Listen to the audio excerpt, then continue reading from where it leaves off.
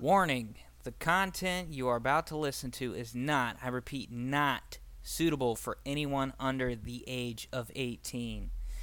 This podcast can contain crude humor, adult situations, strong language, and drug references. Sorry, Mom. Listener discretion, I repeat, listener discretion is advised. And also, any music that is played at any point in time during the history of the bakery, I do not own.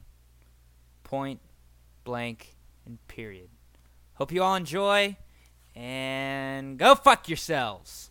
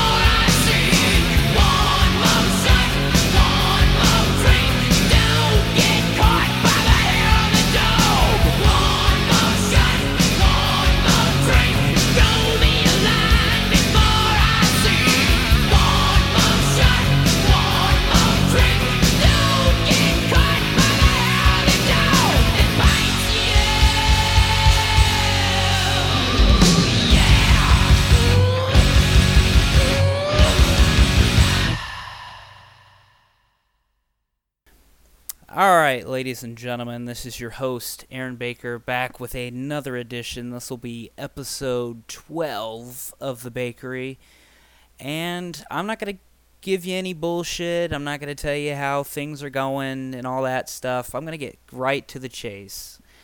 Now, last episode, I gave you guys a hint, and I played the song Hair of the Dog by Wildside to see if any of you guys could figure out who the guest is going to be for this episode. And, well, without further ado, here is the guest. It is Mr. Drew Rose, the lead singer of Wildside. How are you doing tonight, Drew? I'm doing good, Aaron. Thanks for having me on your show. Hey, not a problem. Honestly, it's absolutely an honor. I'll give a little backstory. We were trying to get this interview done back in late October, early November, and I got in the hospital with, a really bad depression. I kind of hit like rock bottom, and I had to go into the hospital for some help to figure out how to cope with all this stuff. So we weren't able to get it done then, and the holidays happened, and here we are, a couple months later, and like I said, I'd like to personally thank you for giving me this opportunity to interview you. Well, you're welcome. An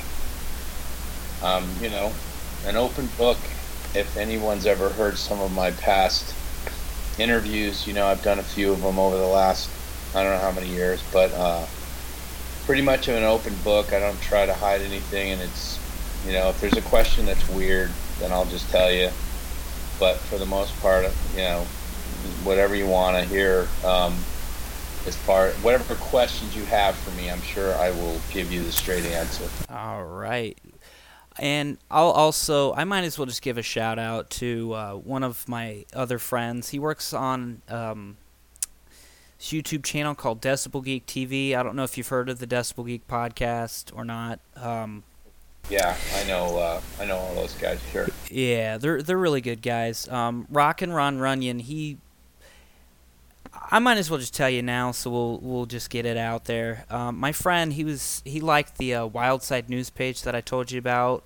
I think a couple weeks ago, and he was telling me, Benny's telling him like all these stories and stuff, and I was like, yeah, dude, let's have Benny on here. And shit got really sideways with that, and it got to the point where I was kind of pissed off about it. Like, Benny wouldn't answer messages. Like, I invited him the same way that I invited you. I was like, hey, I like the band. I love the album. I want to hear more about it. Because I love learning about stuff. Like, my favorite band is Kiss, and there's just a plethora of stuff to learn about them. But I told Ron about, the problems that I was having with Benny. He was like, oh, no, dude, you don't want to talk to Benny. He's kind of in trouble and all that stuff. Why don't you talk to Drew and see if he can give you an interview? And because he told me that you were more open to interviews than Benny was. So if you want to get into that now, we can, or we can get to it later. That is all up to you. Well, I know that you shared with me some of your frustrations with things that Benny said, and or that you had asked him, and that I don't know what he tried to do, set the record straight or something. I don't know. But the thing is, I'd prefer to talk about a few other more entertaining things than Benny, because it's kind of boring. We can certainly get to that with limited, as far as like, mudslinging. I just don't get into the mudslinging game anymore with him, because it doesn't pay. I can give you the whole backstory on Benny and myself, and as I said, I can be very, very honest with you about it. I don't, I'm not going to talk about him in a poor way, but I'd much rather answer some of your more specifically related questions about the band, the music, how we got there, and things like that. If that's the kind of stuff you want to talk about as well. That's perfectly fine. That's perfectly fine with me. So we might as well just get into it. How did Wildside come to be? Who were the founding and who were like the founding members? So the band sort of formed organically out of. I was playing music with Benny in other bands around Los Angeles and Hollywood, and was really having a tough time breaking through. The songs weren't there. I knew it. The musicianship wasn't there. These are all guys that Benny and I put together in Seattle, and we came down to Hollywood to try and, this is before the whole Seattle movement and all that stuff. And we tried, to do what everybody else was doing, it play the Hollywood scene, and create a name for ourselves that ultimately would spark interest from anybody in the record business. And we didn't know anybody. We were sort of just out of nowhere. And I realized the music wasn't there, and as I said, the players weren't quite right, and all of that. And Benny was the only guitar player in the band, and he hadn't been playing guitar that long. He'd been playing for a while, but not that long. And up in Seattle, I was playing rhythm guitar in the band, and decided to just jump into singing without playing any guitar, focus on my voice. And when we got down to LA, that's kind of what happened. Excuse me, that's kind of what happened. And again, Benny was a new guitar player, and it just wasn't happening. He just didn't have it. He couldn't hold the band, and he knew it as a lead guitar player. As a songwriter or as a lead guitar player. And we were at a shared rehearsal studio where all these bands were coming in and out of, and I saw Brent, and he was playing in, I think, if not one, two different bands at the time. And we became friends, and I started to, take notice of Brent's ability. And I went to shows where he was playing, like at the Whiskey and different bands he was in, and I was really impressed with his playing. And I asked him if he wouldn't mind writing songs with me, just, very informally, not like in a band yet. And so we started writing together, and the place that we were rehearsing also had a recording studio, so we started to record some music. I invited him into that group, and that's kind of how the thing started. It sort of started, it was Brent and myself with the songs, and then we definitely needed a counter rhythm, something that held the bottom end, and that's where Benny slipped in there and did a fine job of doing that for live performances. And so that's kind of how the band started. Originally it was called Young Guns, and we went through a slew of different drummers, a lot of heroin addicts and alcoholics, and just it was nuts. And we found Mark. Mark was in another very, very popular band in Hollywood at that time, and he fit in perfectly with our personalities, and just left Brent and I alone to write music. There wasn't any egos at the time, and after going through all these different drummers, we came across Jimmy. Jimmy just put the icing on the cake, and all of a sudden we sounded like a professional rock band.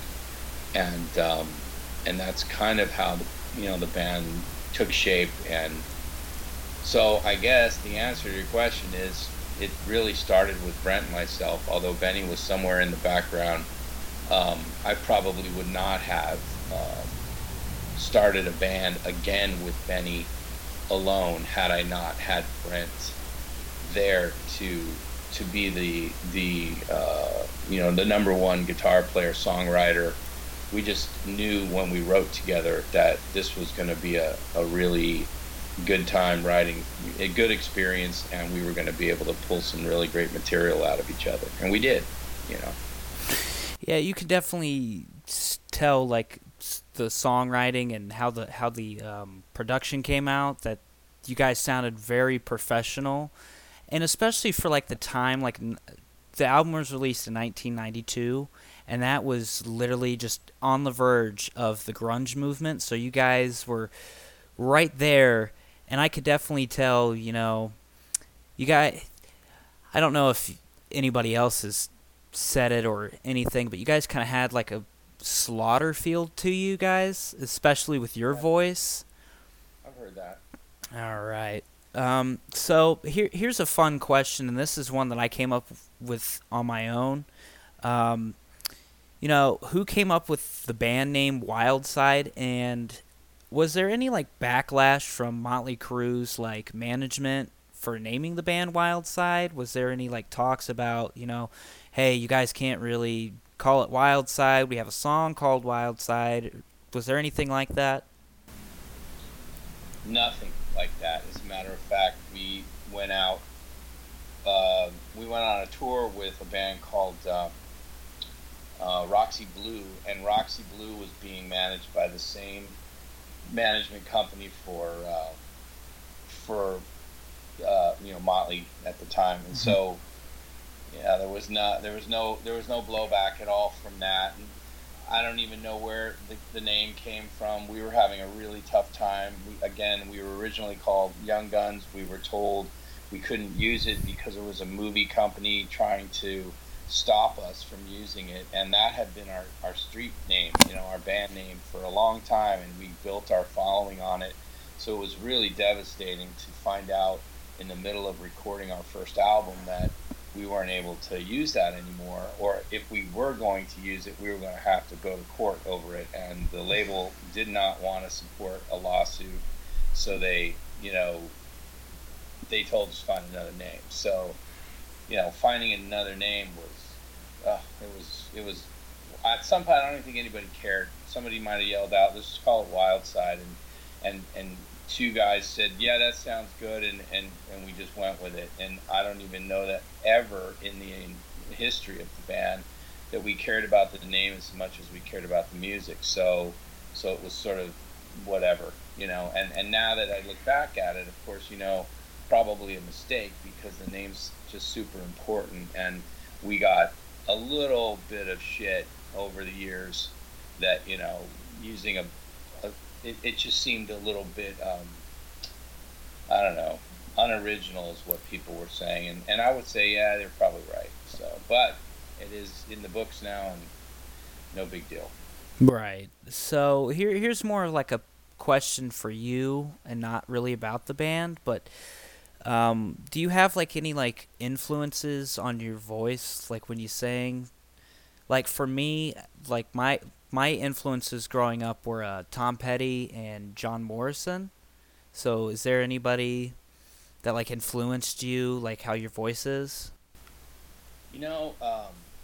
I loved early, and you probably can hear it in some of the inflection and some of my phrasing, but I loved early rap. Stephen Pearcy, not the best singer in the world, but on his production, Bo Hill, who produced most of those records, made him sound amazing. But also, let's get into some real singers, which was Ronnie James Dio, and that was a huge influence of mine.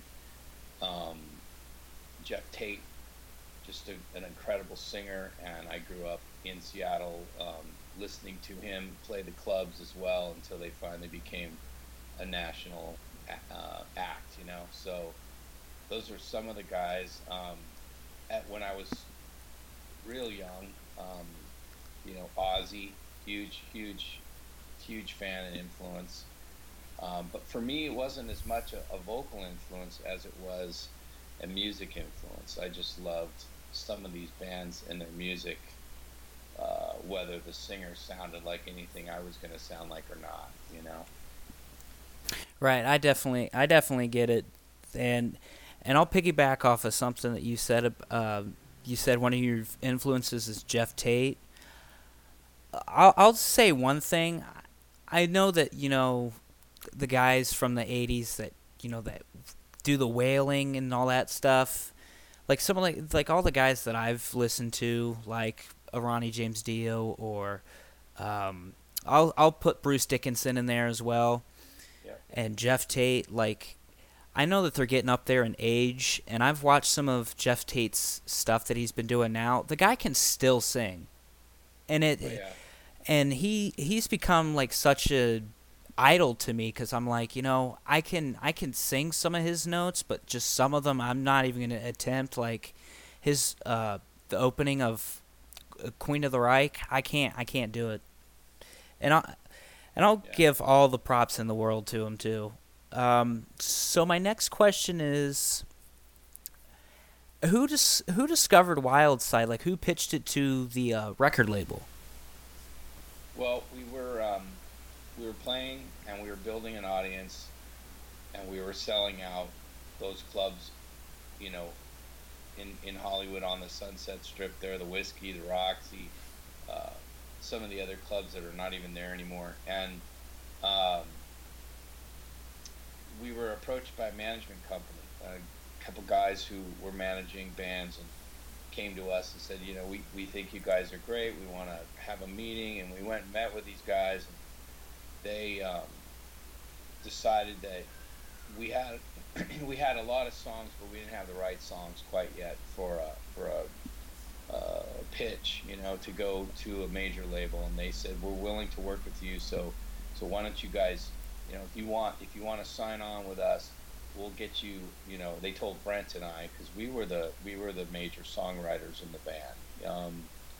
And they said, Brent and I were roommates, and he said, you guys stop working, don't go to work, we'll pay your bills. All you need to do is write songs, and we want you to write 2-3 songs a week, record them. We had a home recording studio. So record them, bring them to the office, and each week we'll evaluate whether you got the right songs, if you're on the right track, or you need to keep going.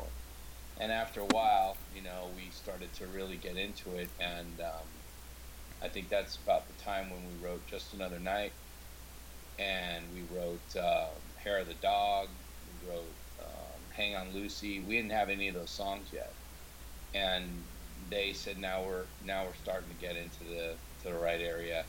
So we went and had them recorded professionally, and then they took them out and got several record companies interested, and we started to play for them at these private shows, and we started getting offers, and that's pretty much that's the story. Yeah. Heck yeah. Let me see. How were you guys treated by the record company? This is more like a question for me, because I don't think I've heard like any story of like a record company signing a band and kind of treating them like complete shit. Like, how did your guys' record label treat you guys while you were recording Under the Influence? Well, the way that this deal worked was we were asked to come on board, sign with Capitol. It was a lot of excitement.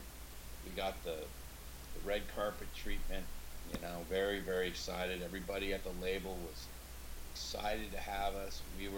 This was in late 88, late 89. By the time we finally agreed to do and sign the deal, and everybody, because there's lawyers involved and all kinds of other people, I think it was 90 when we finally signed the record deal. It might have been early 1990. So, at this point, we were very unaware of things that were changing in music from the grunge thing that was creeping in from somewhere. Because we were just sort of in our own little world, making sure that we were going to deliver the kind of record that we were supposed to deliver, and searching for a producer. They were very open with letting us find the producer we wanted. They made a few suggestions, and so there was a ton of support, and everybody was very happy. And then as we finished the record, there was a lot of roadblocks and weird shit that went down in the middle of it all that delayed the release of the record. That record should have been released a year earlier, because it was literally finished and on the shelf for almost a year. But the timing and whatever the hell they were trying to figure out delayed the release of that record, which really frustrated us. And so we just went out and toured. We went on the road with a band called the Four Horsemen without even having a record out, and learned how to tour and learned how to play in front of other audiences instead of just Hollywood, and got to know those guys and had a great time. By the time we got back, then our record finally came out, and we organized another tour and went back out on the road again. But we waited a really long time, too long, and I've always felt that if that delay had not happened, it would have been a very different situation.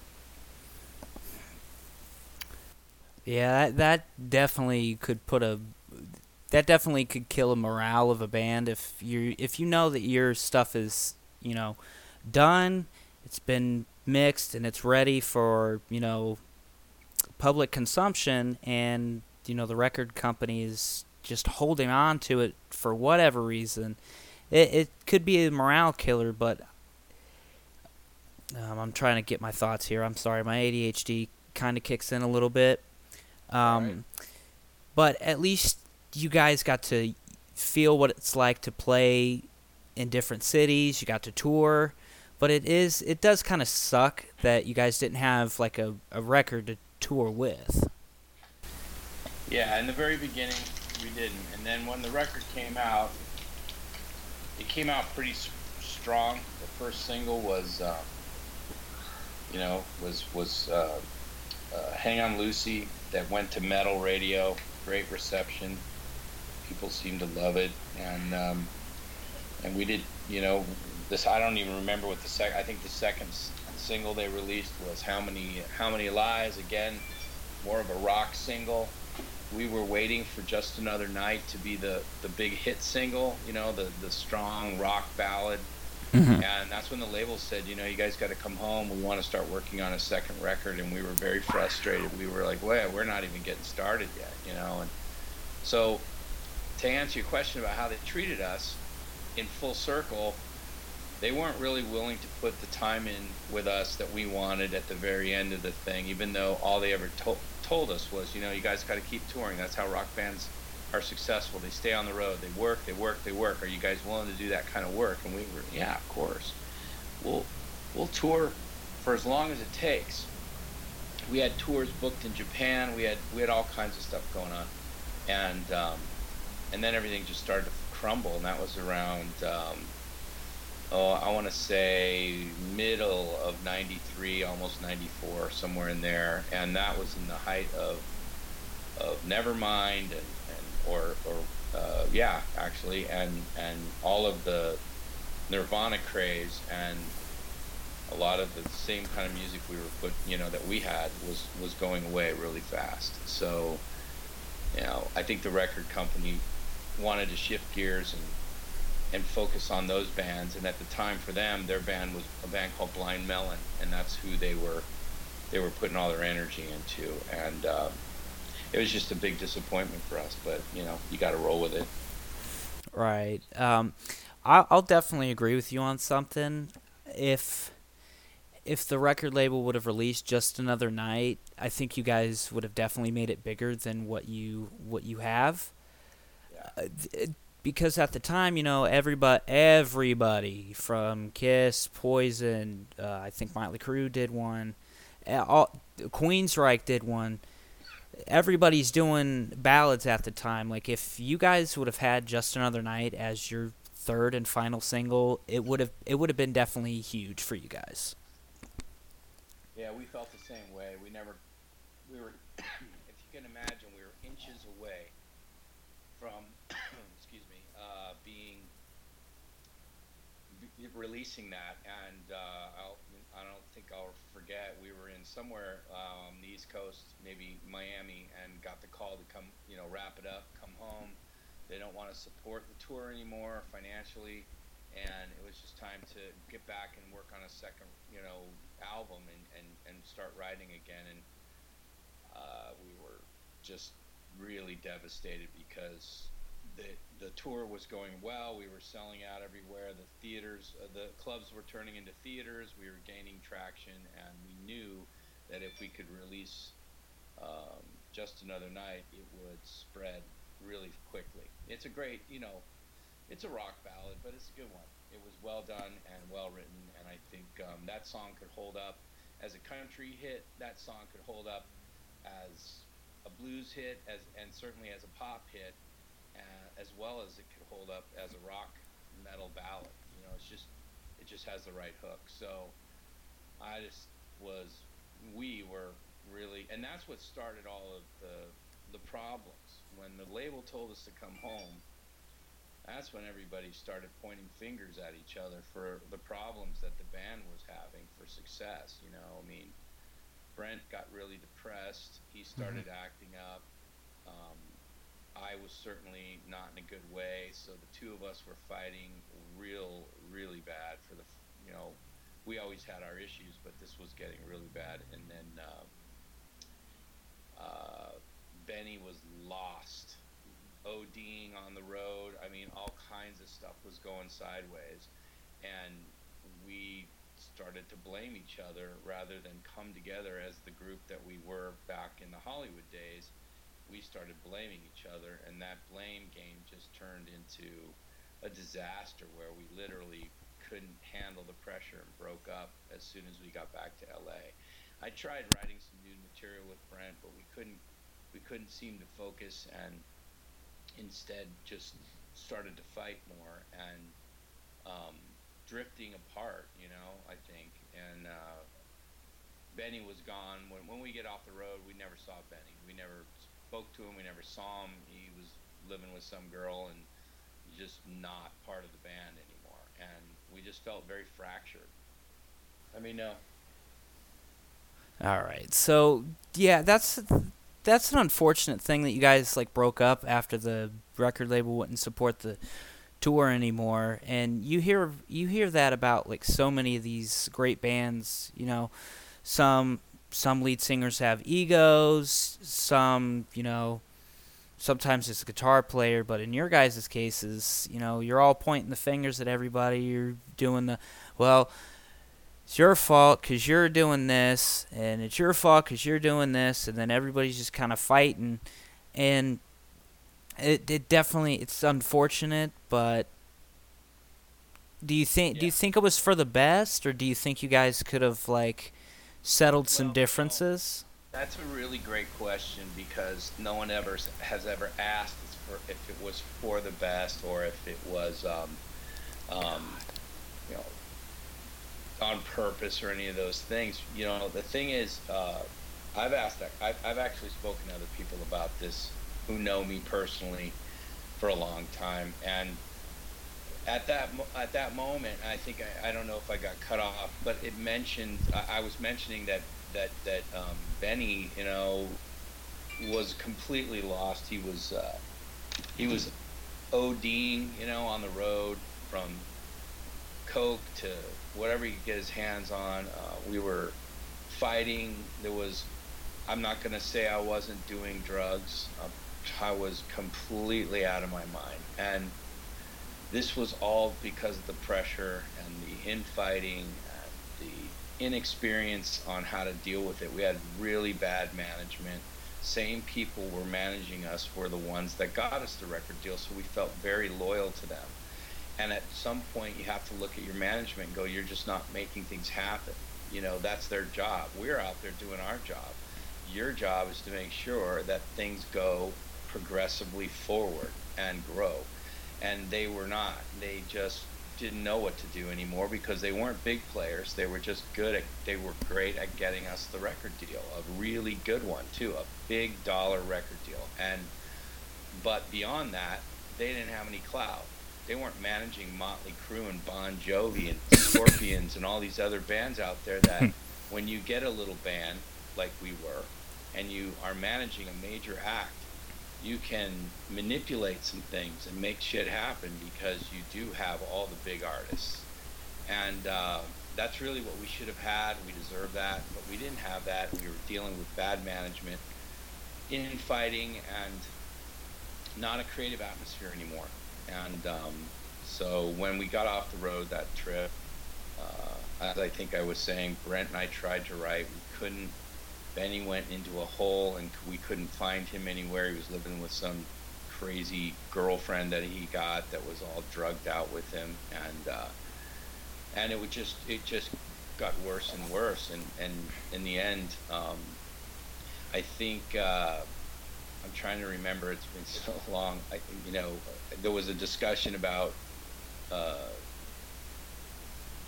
the label wanting to renew, and we decided to take the money, again, a bad management move, instead of making a second record with them, because we knew they weren't backing us anymore. So we took the money that was owed to us for the record, and lived off of it, because we didn't have any money, and fired the management, and went back out and played one last big tour together, and we did really well, made a lot of money for ourselves to survive, considering that we didn't have a label, we didn't have management, we had nothing. We just had contacts on how to get back out on the road, and that was it for us. I mean, we were done, and so to answer your question, I don't know that the label cared that much about us in the end, and it was only 2 years after they signed us. So, you know, in this business, you got to make it really quick. You got to get out there and be a success story, or they're not going to keep backing you. There's no time for that. Not like they used to do back in the, you know, in the 70s and even the early 80s. They would let bands mature and keep going and support them and watch their albums get better and better and their music just better. So that's not the case anymore. If you don't have a hit quick, you're done. Yeah, you can definitely like see that nowadays. Like you can have somebody that has like the hottest song of the summer, and then you don't hear from them for like 3 years, and then they put out another hit song, and then you don't hear from them for another 3 years, and it's just, to me, I think that the music business is mostly about like money wise. Like they're always trying to make the most amount of money, and uh oh. And they're trying to make the most amount of money so they can line their pockets and pay their bills and do all this other stuff. And it's really unfortunate that it's that way. But it just kind of sucks that some record labels don't have the patience like they did years ago. Uh oh. Uh oh. I don't follow a lot of stuff. Like I've got two little girls, you know, and one is turning 11, the other one is 6, and so they listen to a lot of pop and current stuff. But my wife and I, clearly listen to classic rock and metal. She's the same way, has the same music taste I do. But so that's how they get their version of metal is through us. But I got to listen to their stuff on the other side. So, and some of it's actually pretty good. I mean, there's been some new artists in the last 10 years that are just mind blowing. Just incredibly talented people. But there's a lot of crap too that is here one day and gone the next. But as far as the music business today, I don't know. I wouldn't be able to possibly tell you how it's being ran, but I'm sure the focus is the same: make a lot of money. So. Yeah. I mean, have you listened to Greta Van Fleet at all? I was listening to Greta before before anything went public. It was all this demo stuff. It was Brent had come to a rehearsal we did a couple years ago. We were starting to do some shows again, and we got invited to play some different festival things. And so we were rehearsing for the first time in like 6-7 years, and he came in with their demo, and so we all kind of listened to it. And I had a pretty strong opinion right out the gate. And at this point, what are they, into their second or third album? I believe they're in their second. Yeah, I'm still here. Can you hear me? Oh shit.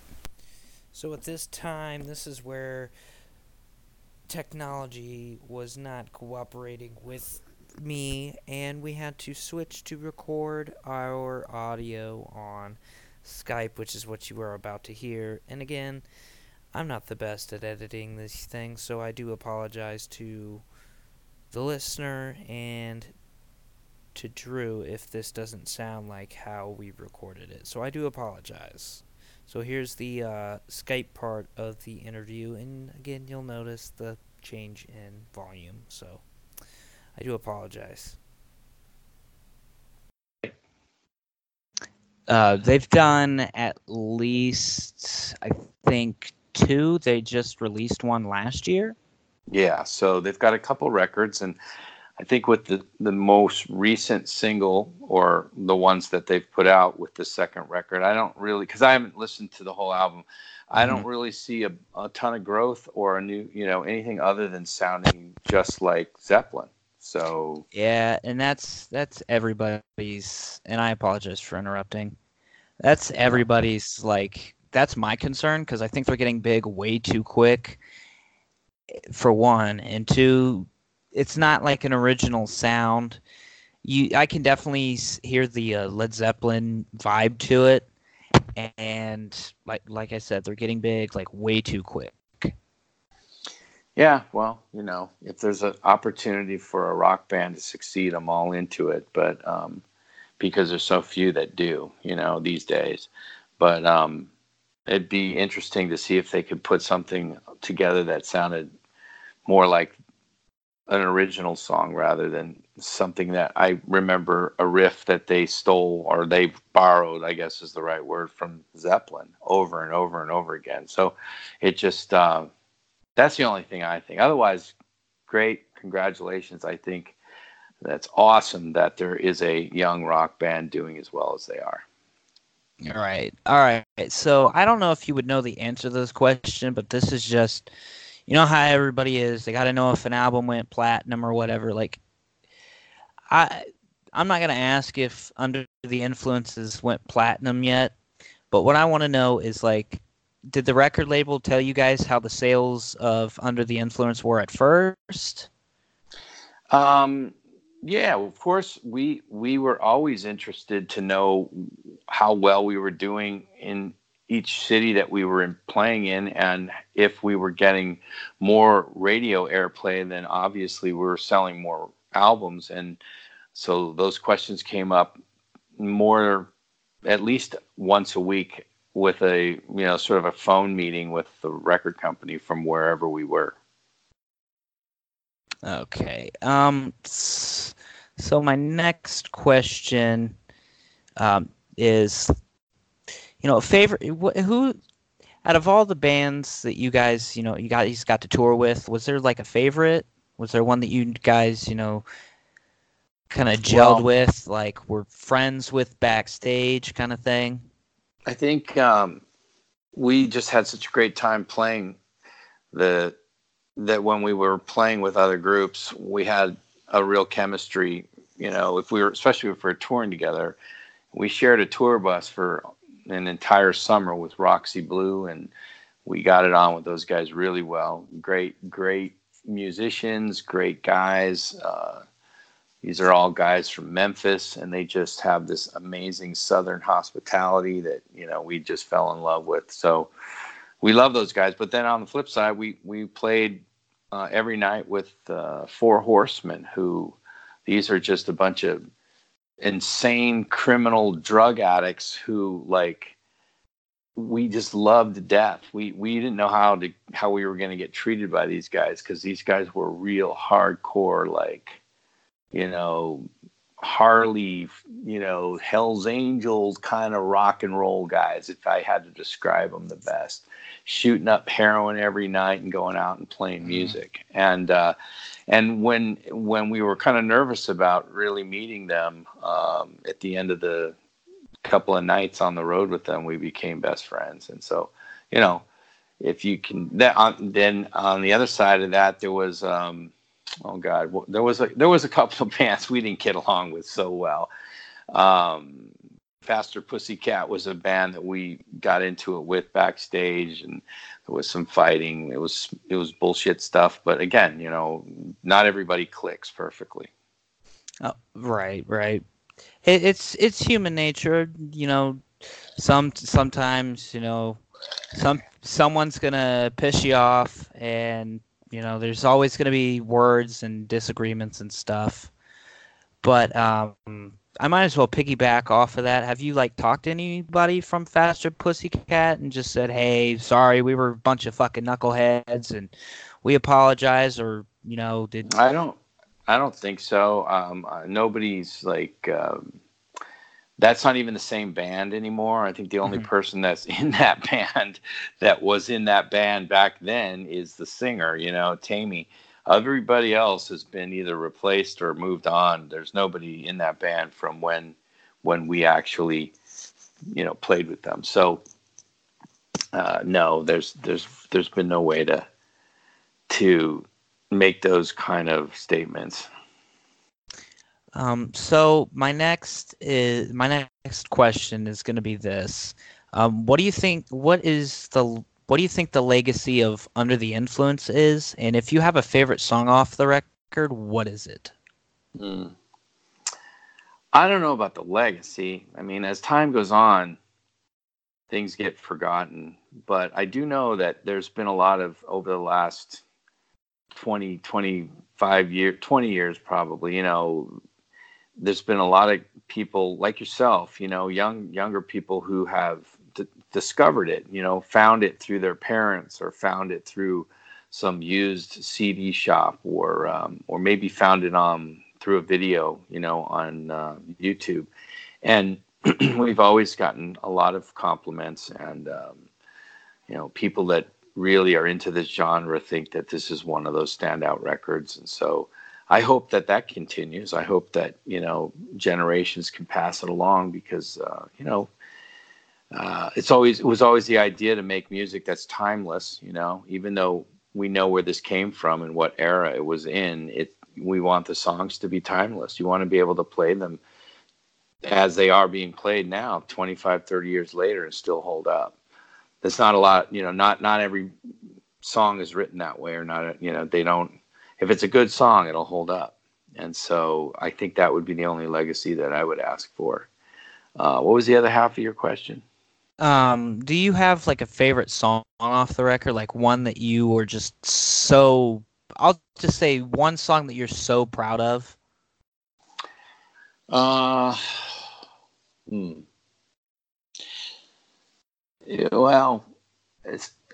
I guess one of the songs that took the most care in writing the lyrics and really kind of, working on the parts and the different arrangements of it was Lad and Sin.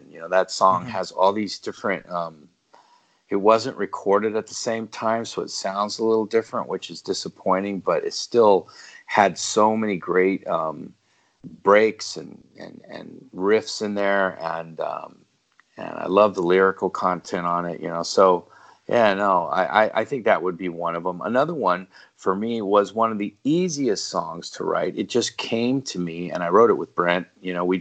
I think he might have written the riff first, and I wrote the lyrics, was Hair of the Dog. I mean, that just is just such a simple blues song. If you think about it and listen to the verses, it's just all blues. But it was written, I don't know, maybe in one night, the whole thing. And then we kind of figured everything out in the rehearsal studio with the band, maybe the next night. And by the 2-3 nights later, it was ready. That's just how those things come together.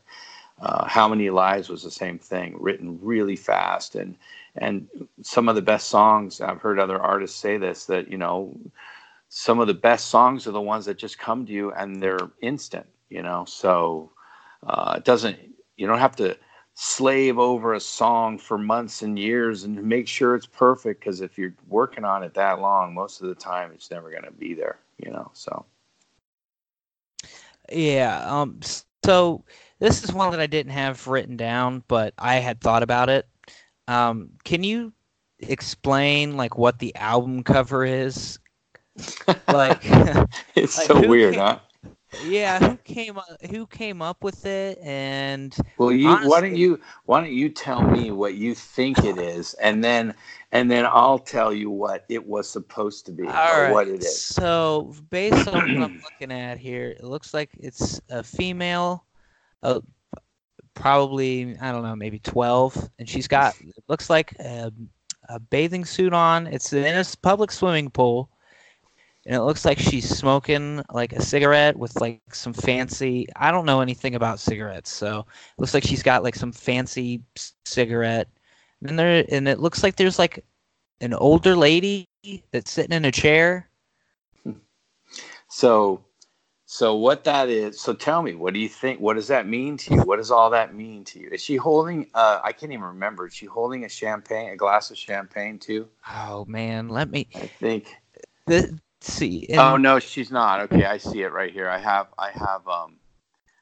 one of these blown up and framed. So I'm looking at. No, she's just got the cigarette, and then you see the. So what do you think that means to you in the background with all of that? Oh man. Oh jeez. Honestly, I don't know, because I mean it could. Oh shit! Hold on. This might be clicking with me here. So, if you're telling me to give you an interpretation, Yes. I mean the thing is called Under the Influence. Yeah. Tell me she's not smoking a doobie. No, she's not. Okay. We would have probably not been able to convince the label to do that. But so we wanted to do that. But so our next move here was really what under the influence means is not necessarily under the influence of drugs, because if you remember, we were living. Brent and I were living in a high-rise apartment in Hollywood. We were in Hollywood every night. We were hanging out at all the clubs. We were getting wasted with everybody, and meeting a lot of celebrities and seeing what was happening at the time in Hollywood, which still is there today. It's the same thing, but it's everybody is under the influence of something: money, drugs, society, politics. And it was all wrapped up into one little thing right there in Hollywood. And so what this album was supposed to cover art was supposed to represent was just this little tiny new person who is at this point completely under the influence of money and decadence. And, this was what was going on in the 80s. It was all this money. And what's behind her there is actually her little brother on a cell phone with a cigar. But because of the size of your CD booklet, I'm sure you're looking at, it's hard to tell what that is. Right. Yeah, and that should have been done a little bit differently, but it is a pretty cool piece of art just because of the way it's done. Yeah, and like I told you, when my friend Josh told me about Hang On Lucy, like I looked up to see, man, how much am I going to have to collect of Wildside? And I got really defeated and saw that you guys only had that one record, but I was like, man, if I see that, I know it's going to be what I'm looking for, because this is distinct. You're not going to see, just that kind of a album cover. It's kind of like Nevermind, when you know what you're looking for okay, Aaron, focus. Like when somebody mentions Nevermind by Nirvana, you know exactly what they're talking about. You know the album cover. It's the naked baby in a swimming pool. Yeah. And this, like, the album cover is just so distinct. You know exactly that you got the right thing. Right. Yeah. We spent some time on it, and we knew what we were trying to get. I don't know that the photographer or the creative director that put that together completely accomplished what we were trying to say with the cover, but we were happy with it. It was a little twisted at the time, and we wanted to be a little twisted. So,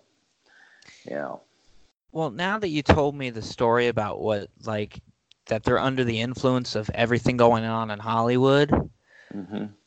Let me think. I think my ideal album cover for this, and this would just be for me, have like a little kid sitting in front of a TV screen and just have kind of like a thought bubble, like in the back of his mind, and showing I would say like kind of like pictures of what he's seeing, like. Well, it's the 80s. It would be the 80s, so Reagan would be president, right? I think so, yeah. Okay, so, kind of have like Reagan in the background, just whatever's going on TV in the 80s, all that kind of stuff, because that would make more sense to me, but that's just me being, just hindsight being 2020 kind of thing. Right. Well, um, what else you got for me? Well, I know you said that you didn't want to get into mudslinging, so those were like my last two things was talking about Benny, and this was from Ron, and I don't know if this is true, so I want you to kind of dispel, and I'll take this term, the rumor and innuendo. Did Benny get in trouble for like embezzling from the band of some kind? Well, he didn't get in trouble. The only trouble he got in, and it wasn't really embezzling from the band. So, there's a lot of ways to look at what Benny's problems were. But I think I mentioned earlier that we all had sort of gone off the rails where we went in different holes and tried to just pretend that what was happening wasn't happening. And some of us were able to handle it a little more. And what I mean, what was happening, we're talking about, our lives, our careers kind of crumbling in front of us. And without having a manager that said, no, don't worry, we're going to go and we're going to do this, this, and this, and this. And you guys you have a record deal and we're going to make sure we stay on, Capitol, whatever. We didn't have that kind of management. They were just as messed up as we were. And so Benny couldn't handle it. Benny was having a lot of problems, and he was not just drugs. He had a severe gambling problem, and he was. I know that sounds crazy, like gambling, but he was addicted to it. He got himself into some financial debt, and rather than man up and deal with it on his own, he was manipulating and managed to ask me to borrow.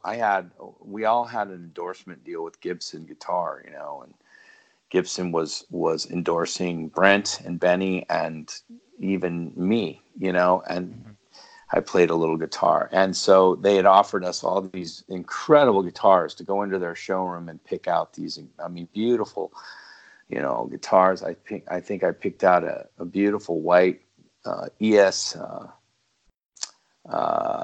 337. I picked out a Les Paul, a Chet Atkins acoustic. Just gorgeous guitars that, today would be worth quite a bit of money. Anyway, he had asked me to borrow these guitars, and I was making a trip to Australia for a while just to get away from everything, to Sydney. And he, when I got back, I asked him for the guitars. He was borrowing them to write some music, and he had dumped them, sold them, made money off of them. And so that ended my relationship with Benny. I realized I couldn't trust him anymore, and I just simply didn't want to be around somebody like that. He just didn't respect anybody or anything.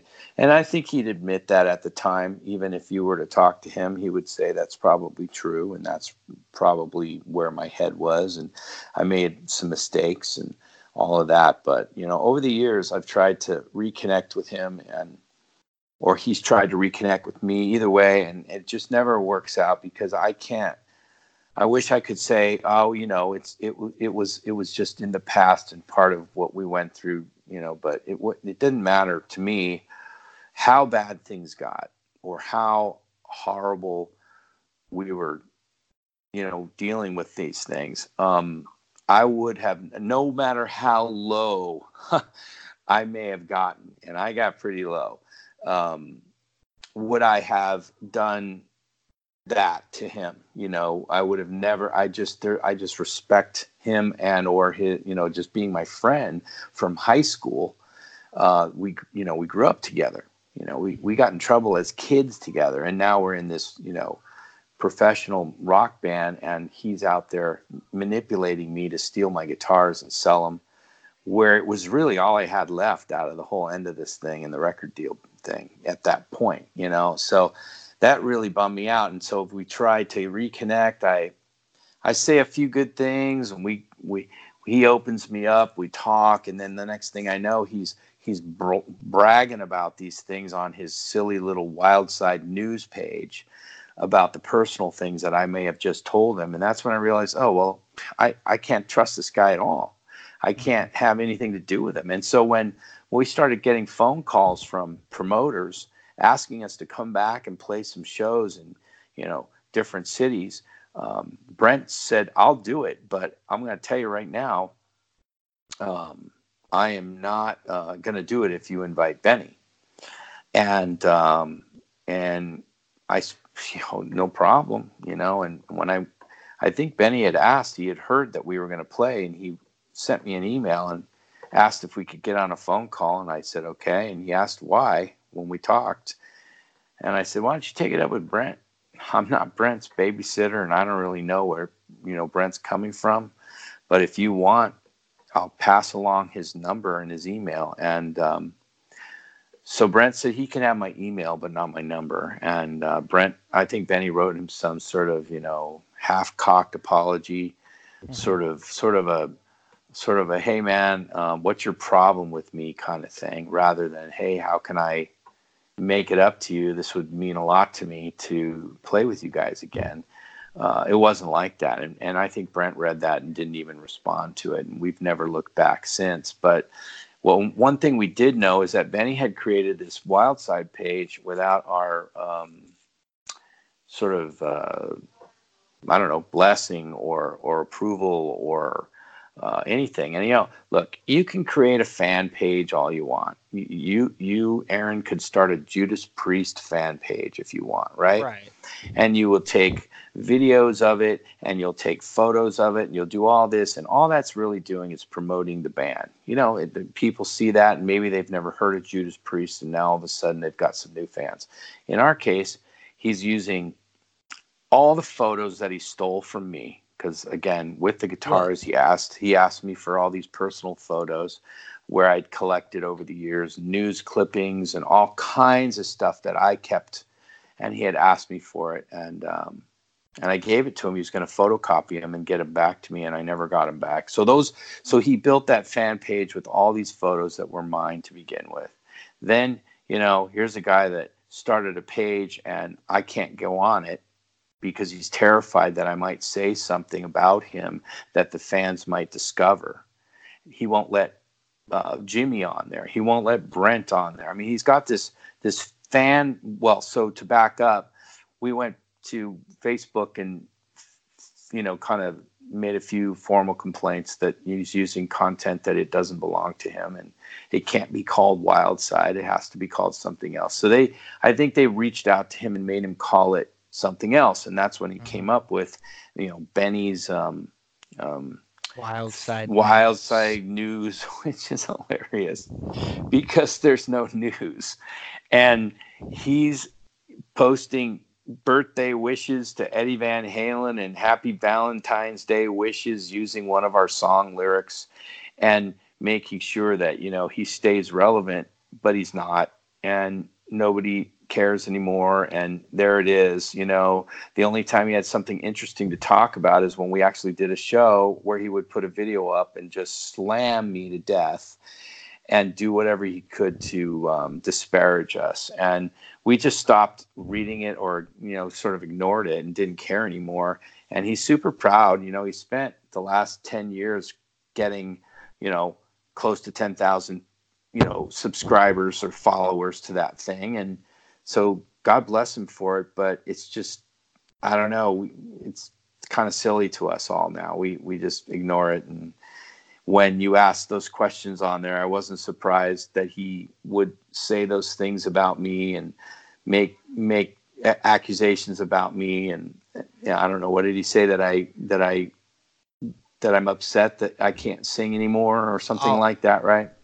I'll read it to you. So for the fans of the bakery, I commented on the Wildside News page because it just shows up randomly, because sometimes on Facebook, like, I'll see some things and some days I won't. Well, this particular day when I'm sitting on lunch and I saw this and I was like, what the hell?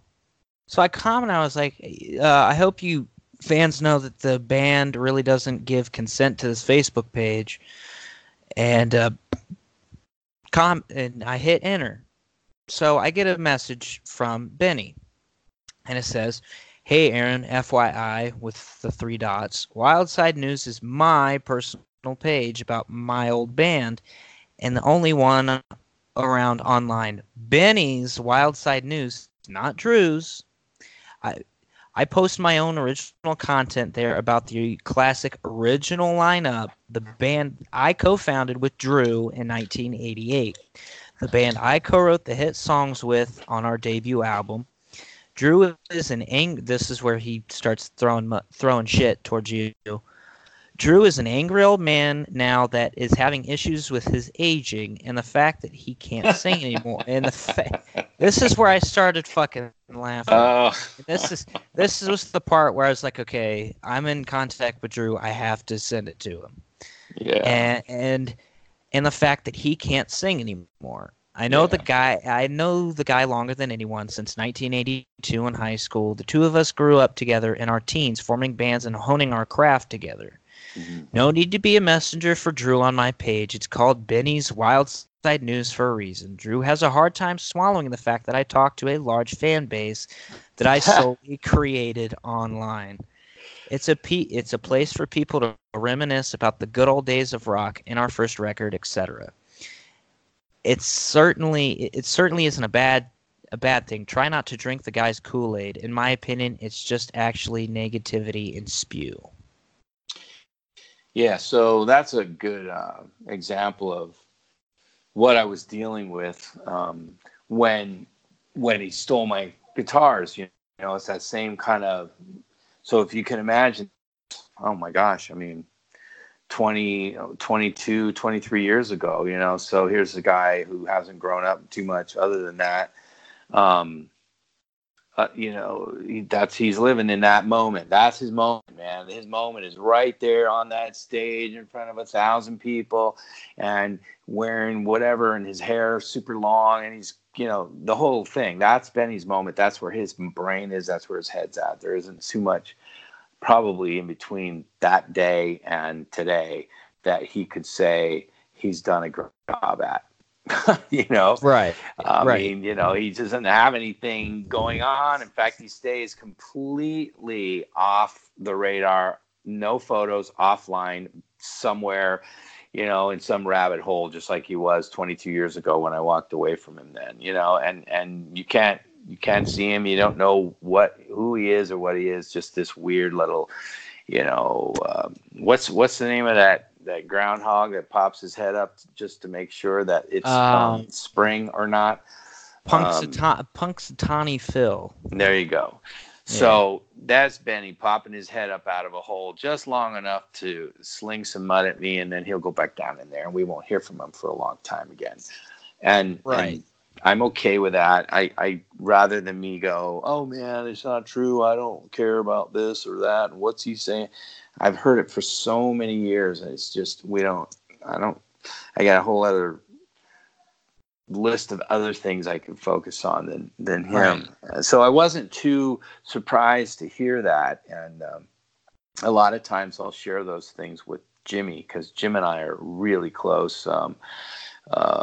I just moved from Los Angeles to Nashville, and Jim is out here too with a lot of real estate that he's buying up, and you know, we just spent a lot of time hanging out. You know, so I shared his.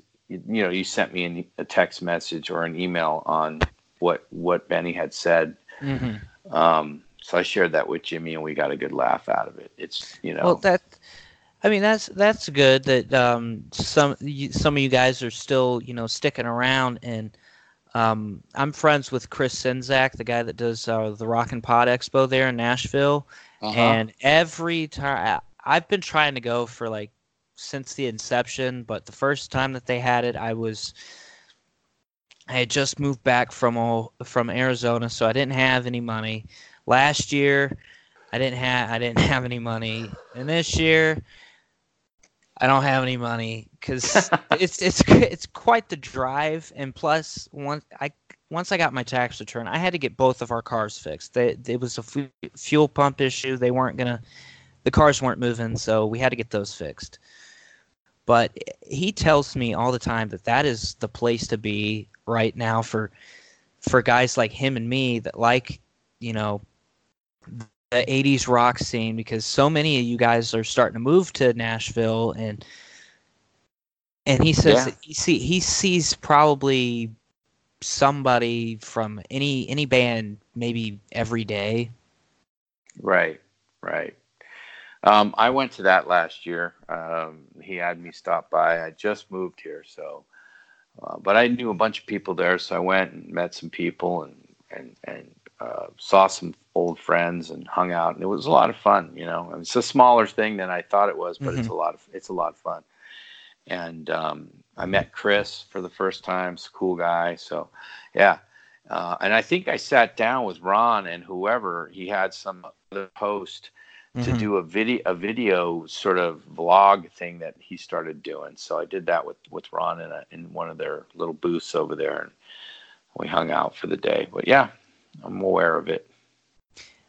So my final question is this: is there any future plans for Wildside? And if there are you able to talk about them now, or are they kind of like a shh kind of thing, like they're under wraps? Well, had you asked me this about, I want to say a year and a half ago, I probably would tell you, yeah, there's some things shaking. We played some live shows. They went off really well. And then we played some more live shows. And I kind of was reminded as to why maybe I don't want to do this anymore, at least not with this little group of people. Mm-hmm. Certainly want to keep writing music and certainly want to, enjoy music. But, Brent's been really busy as a working musician for as long as I've been busy in the other work that I do. He stayed in the music business. I got out of it and gotten onto the TV side of things, film side of things. And because he stayed in it for so long, he's played with a lot of guys. He's been on the road forever. He was, touring with Vince Neil as his guitar player for several years. Now he's, of course, with Sebastian. And he's just a very seasoned and particular kind of musician who does this every day. For us, we got on the stage. I hadn't been on the stage in many, many years. It comes back to you pretty quickly, and it was awesome. But it's just business with him, and it's just work. And he's just about pull up, plug in, where's my money, and I'm out of here. And mm-hmm. I was kind of hoping to look at this like, well, let's see if we can't connect again and see if we can't write a song or two, or even an EP version of some songs. And then we got an offer to do a new album from a smaller label that's doing a lot of these legacy albums, new albums with legacy bands. Mm-hmm. This record company that's been doing this. And so they offered to create a record for us and put it out. Very small money. Brent wasn't interested. The money wasn't right for him. And that's when I just decided, I'm not, probably not cut out for this the way that I want to do this. Certainly not with Brent. So we'll just call it a day. And that was, I want to say about a year ago when I decided, let's just call it a day. And it's been about a year, and I don't think I've spoken to Brent since. We were invited to go to this thing called Hull Fest in, I don't know, somewhere in 2 hours north of London. And there was a bunch of bands going to be there and all this. And I started to get a little concerned about it. I wasn't hearing from Brent. The numbers weren't making sense. We weren't going to get paid enough to even go there, much less get paid to do it. And the more that it started to fall apart and the less I started to hear about it from Brent, I realized he just doesn't give a shit. He just wants the money out of the whole deal. Mm-hmm. And Jim and I decided, you know what, this is probably the right thing for us. And I had some other things that were in the way that prevented me from going anyway. Some other, personal things going on. So I just backed out of it. And I thought for sure I'd hear something from Brent about it, but he couldn't care. And then while we were sitting in Los Angeles, I got notice from someone on, I don't know where it was, either Facebook or email or something, that said that the guy was apologizing that Wildside didn't make it to the festival, that Drew got arrested, that I got arrested in customs and wasn't allowed into the country, and was turned away, so Wildside couldn't make it there. And so, I mean, obviously the guy was just making up bullshit because he knew he was the whole, anyway, the whole festival was a big mess. It was a big disaster, and I guess the guy lost a ton of money and didn't pay anybody, and it was a big mess. Unfortunately, we didn't go. We didn't plan to go, but that's also about the time I realized that, I'm probably not wanting to do this anymore, with that group of people. So, other things will come along, and we'll see if I got the time or the energy to write some more music. I have all kinds of material ready to go with someone. Jim and I were actually talking about maybe sitting down with Kane Roberts, who's a friend. Jim knows him really well, and I know him, and maybe do some music with him. But I'm in Nashville now, so I really am looking for a connection with some Nashville musicians and people I can work with out here. So you're saying that there might be a chance that we could get like a Drew Rose solo album, maybe? Maybe, I don't know. I mean, maybe at least a song or two in the beginning, something right. A little different. I don't have the voice, I mean, if there's one thing close to what Benny was saying is, I don't have the voice. I'm not angry about it, but I don't have the voice I had when I was a young guy, So whatever you would get out of me would be definitely rocking, but it wouldn't be shrilling, screaming, wailing voice of a young guy of 25 years old. That's for sure. I mean, does anybody really have their voice from when they were like 25? I mean, there's some guys that still have it that I'm very impressed with, but clearly not the same tone in their voice. It's very hard. The older you get, the deeper your voice gets, and you would have to be singing, 20 years straight, never letting that muscle down, never letting that exercise up. And I didn't do that. I stepped away from it for a really long time. So when I got back in, I'll never forget trying to hit those notes and went, wow, I can't do it like that anymore. I'm going to have to rewrite these songs a little bit and change the change the key. Although, some of them I can, some of them I can't, and but I will say this, and if there's just one mudslinging thing that I'm going to do here is that to say, Benny, no one's seen you play guitar in 25 years, and no one's even seen you. And the rumors are that he's 240 pounds, and he's, can't even play the guitar with those sausage fingers anymore. And who knows? Maybe that's the situation, but we haven't heard a thing. We haven't seen a thing. And you would think that a guy who is that in love with his music and is that incredible of a guitar player would get out there and jam a little bit, or would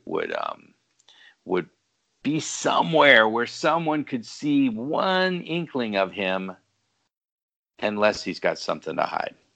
Are you sure you're not talking about Vinnie Vincent there? Because you kind of described what Vinnie Vincent looks like now. I know, right? Yeah. We were all shocked on that one, huh? Oh, yeah. I'm not gonna get into it. Yeah. He's really let me down in the last year. So I've already beaten that dead horse. I can't do it anymore. But I'm with you on that one. For somebody to be such in love with his music and he hasn't, said, "Hey guys, this is what I look like now."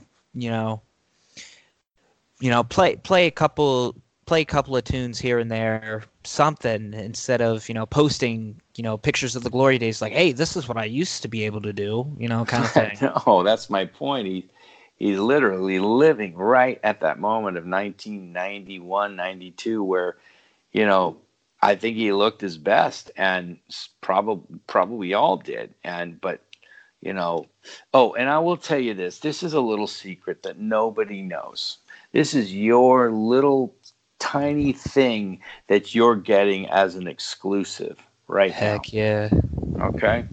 So when we went in to record the album, we had one of the most notorious producers in the world who would literally fire musicians left and right. So, for example, you know, if he's going to sit down in the room with, not that he did, he sit down in the room with, I don't know, let's say Kicks, or actually Andy Johns. I'm talking about Andy Johns, who produced our record. He did all the Cinderella albums, or several of them. I think he did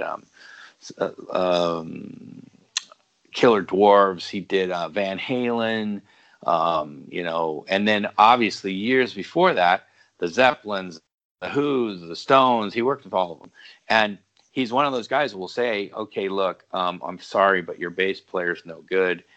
You need to use my studio guy." And it's devastating to the band, because the band's been playing together for years, and now all of a sudden you got to tell your bass player you're not going to be playing on this album. And, you know, that's really hard to swallow, right? But he didn't do that in our case. He just scrutinized the hell out of us. And I had a really hard time as a singer dealing with a guy who wasn't very supportive while I was singing into the microphone. But that's a different story. After all of us had laid our tracks, I hadn't done all the vocal tracks yet, but Benny had laid his rhythm guitar tracks down. Andy spoke to us and said, you know, they're very loose. They're not tight. There are lots of mistakes. And when you're playing live, it's very hard to hear that, obviously. But when you're recording under a microscope like that, where we're able to really single out what's being recorded through the speakers, you can hear all the mistakes, and there were a lot of them. So the decision was made. And I got to tell you something, Aaron, I'm not even sure Benny knows this. Mm-hmm. The decision was made to write over all of Benny's tracks, and Brent played all those tracks. Holy So Brent paid all, he played all the rhythm tracks, and of course his own lead tracks. So at the end of the day, Benny never played on Under the Influence. He's noted as playing on Under the Influence, but he never actually played on that record. And that's something Jim and I talk about a lot, because of what an asshole Benny is. We've never revealed that. But here you are. I am revealing it. Wow. Did hell just freeze over? Is the nuclear holocaust upon us? Because you just dropped a bomb, my friend. Yeah. So, wow.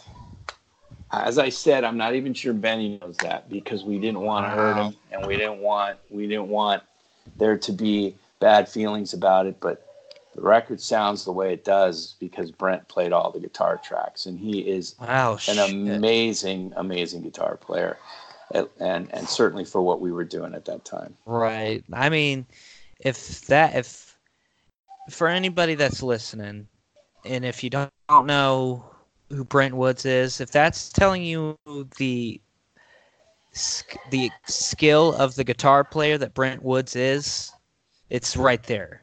If he can play rhythm and his own parts of a song, one hell of a guy. And I want to say something, because you were mentioning like the guys that Brent Woods has played with. Yeah. He's played with you. Yeah. Vince Neil and Sebastian Bach.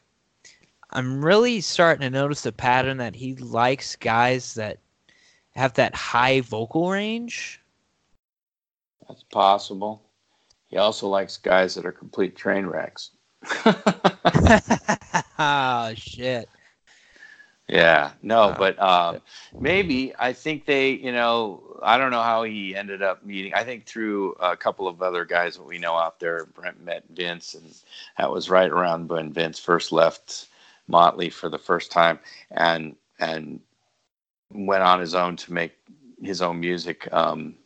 Somebody introduced Vince and Brent, and it worked beautifully. And it took Brent a long time in between that to finally meet another guy who's got that kind of clout, which is Bach, and they've been together for several years now. And but he hasn't written any music with any of these guys, which I'm surprised to hear. Maybe something new will come from him and Bach. The irony here is that all those bands have been played with over the years, he's never put out anything of his own originally that's been noted other than Wildside. And that's going back 25 plus years now. So again, I think Brent's an incredible guitar player, and I watch him and I'm just in awe of how good he is. But I'm also surprised at how he just never put any new music out, over the years. I didn't understand that, if you were going to stay in music that long. But I don't know. There's a question for you. Maybe you can interview Brent at some point. He'll give you the answer. I mean, it's possible. Let's hope we can get to Mr. Woods there. So, well, I guess my final question is this: since you've said it, since Drew Rose is not in the music business anymore, what is Drew doing now? Right now I work for so when I left music, just kind of pursue some work that puts food on the table again, I got into film and TV, and from there I bounced around with different projects. I was working on a TV series down in New Orleans, and just different things, and got back to Los Angeles, and wanted to shoot my own stuff, wanted to get involved in my own production, and found my way, believe it or not, shooting adult videos, right? And that turned into bigger work in the adult entertainment industry, and ultimately I got hired to lead all the video production for Hustler. Are you familiar with Hustler? Honestly, not really, but I have heard of it. Yeah. See, So isn't that weird? A 23-year-old that's not familiar with Hustler is because my parents would have fucking killed me if they would have found that shit on my person. Yeah, well, you understand what it is, right? So yeah. Then from Hustler, I bounced around, and now I work for another big adult brand called Penthouse, which is another publication, Penthouse Magazine. Mm-hmm. And that's kind of what I do. And it's what I've been doing for the last, I don't know how many years, probably too long, 15 plus years. And so, it's a form of entertainment. I don't really look at it anything other than that. I know what I'm doing. I've been at it for a really long time. I won a lot of awards in the business. I've done different things in the industry, and I don't know. So that's kind of it. That's what I do now, All right. Drew, I've got nothing left for you. I want to thank you for giving me this interview opportunity, and you can say whatever you want as a closing statement.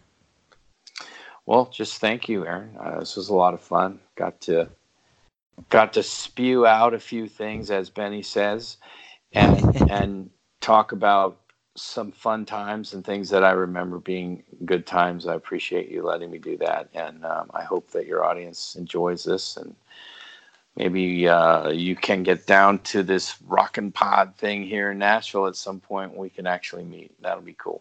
Yeah. Well, I'm going to try. I mean, the thing's not until August. It's March. If I start saving now, I should be able to have enough money. Right on. All right. Man. Well, all right. Thank you. And that's it. All right, Aaron. Thanks.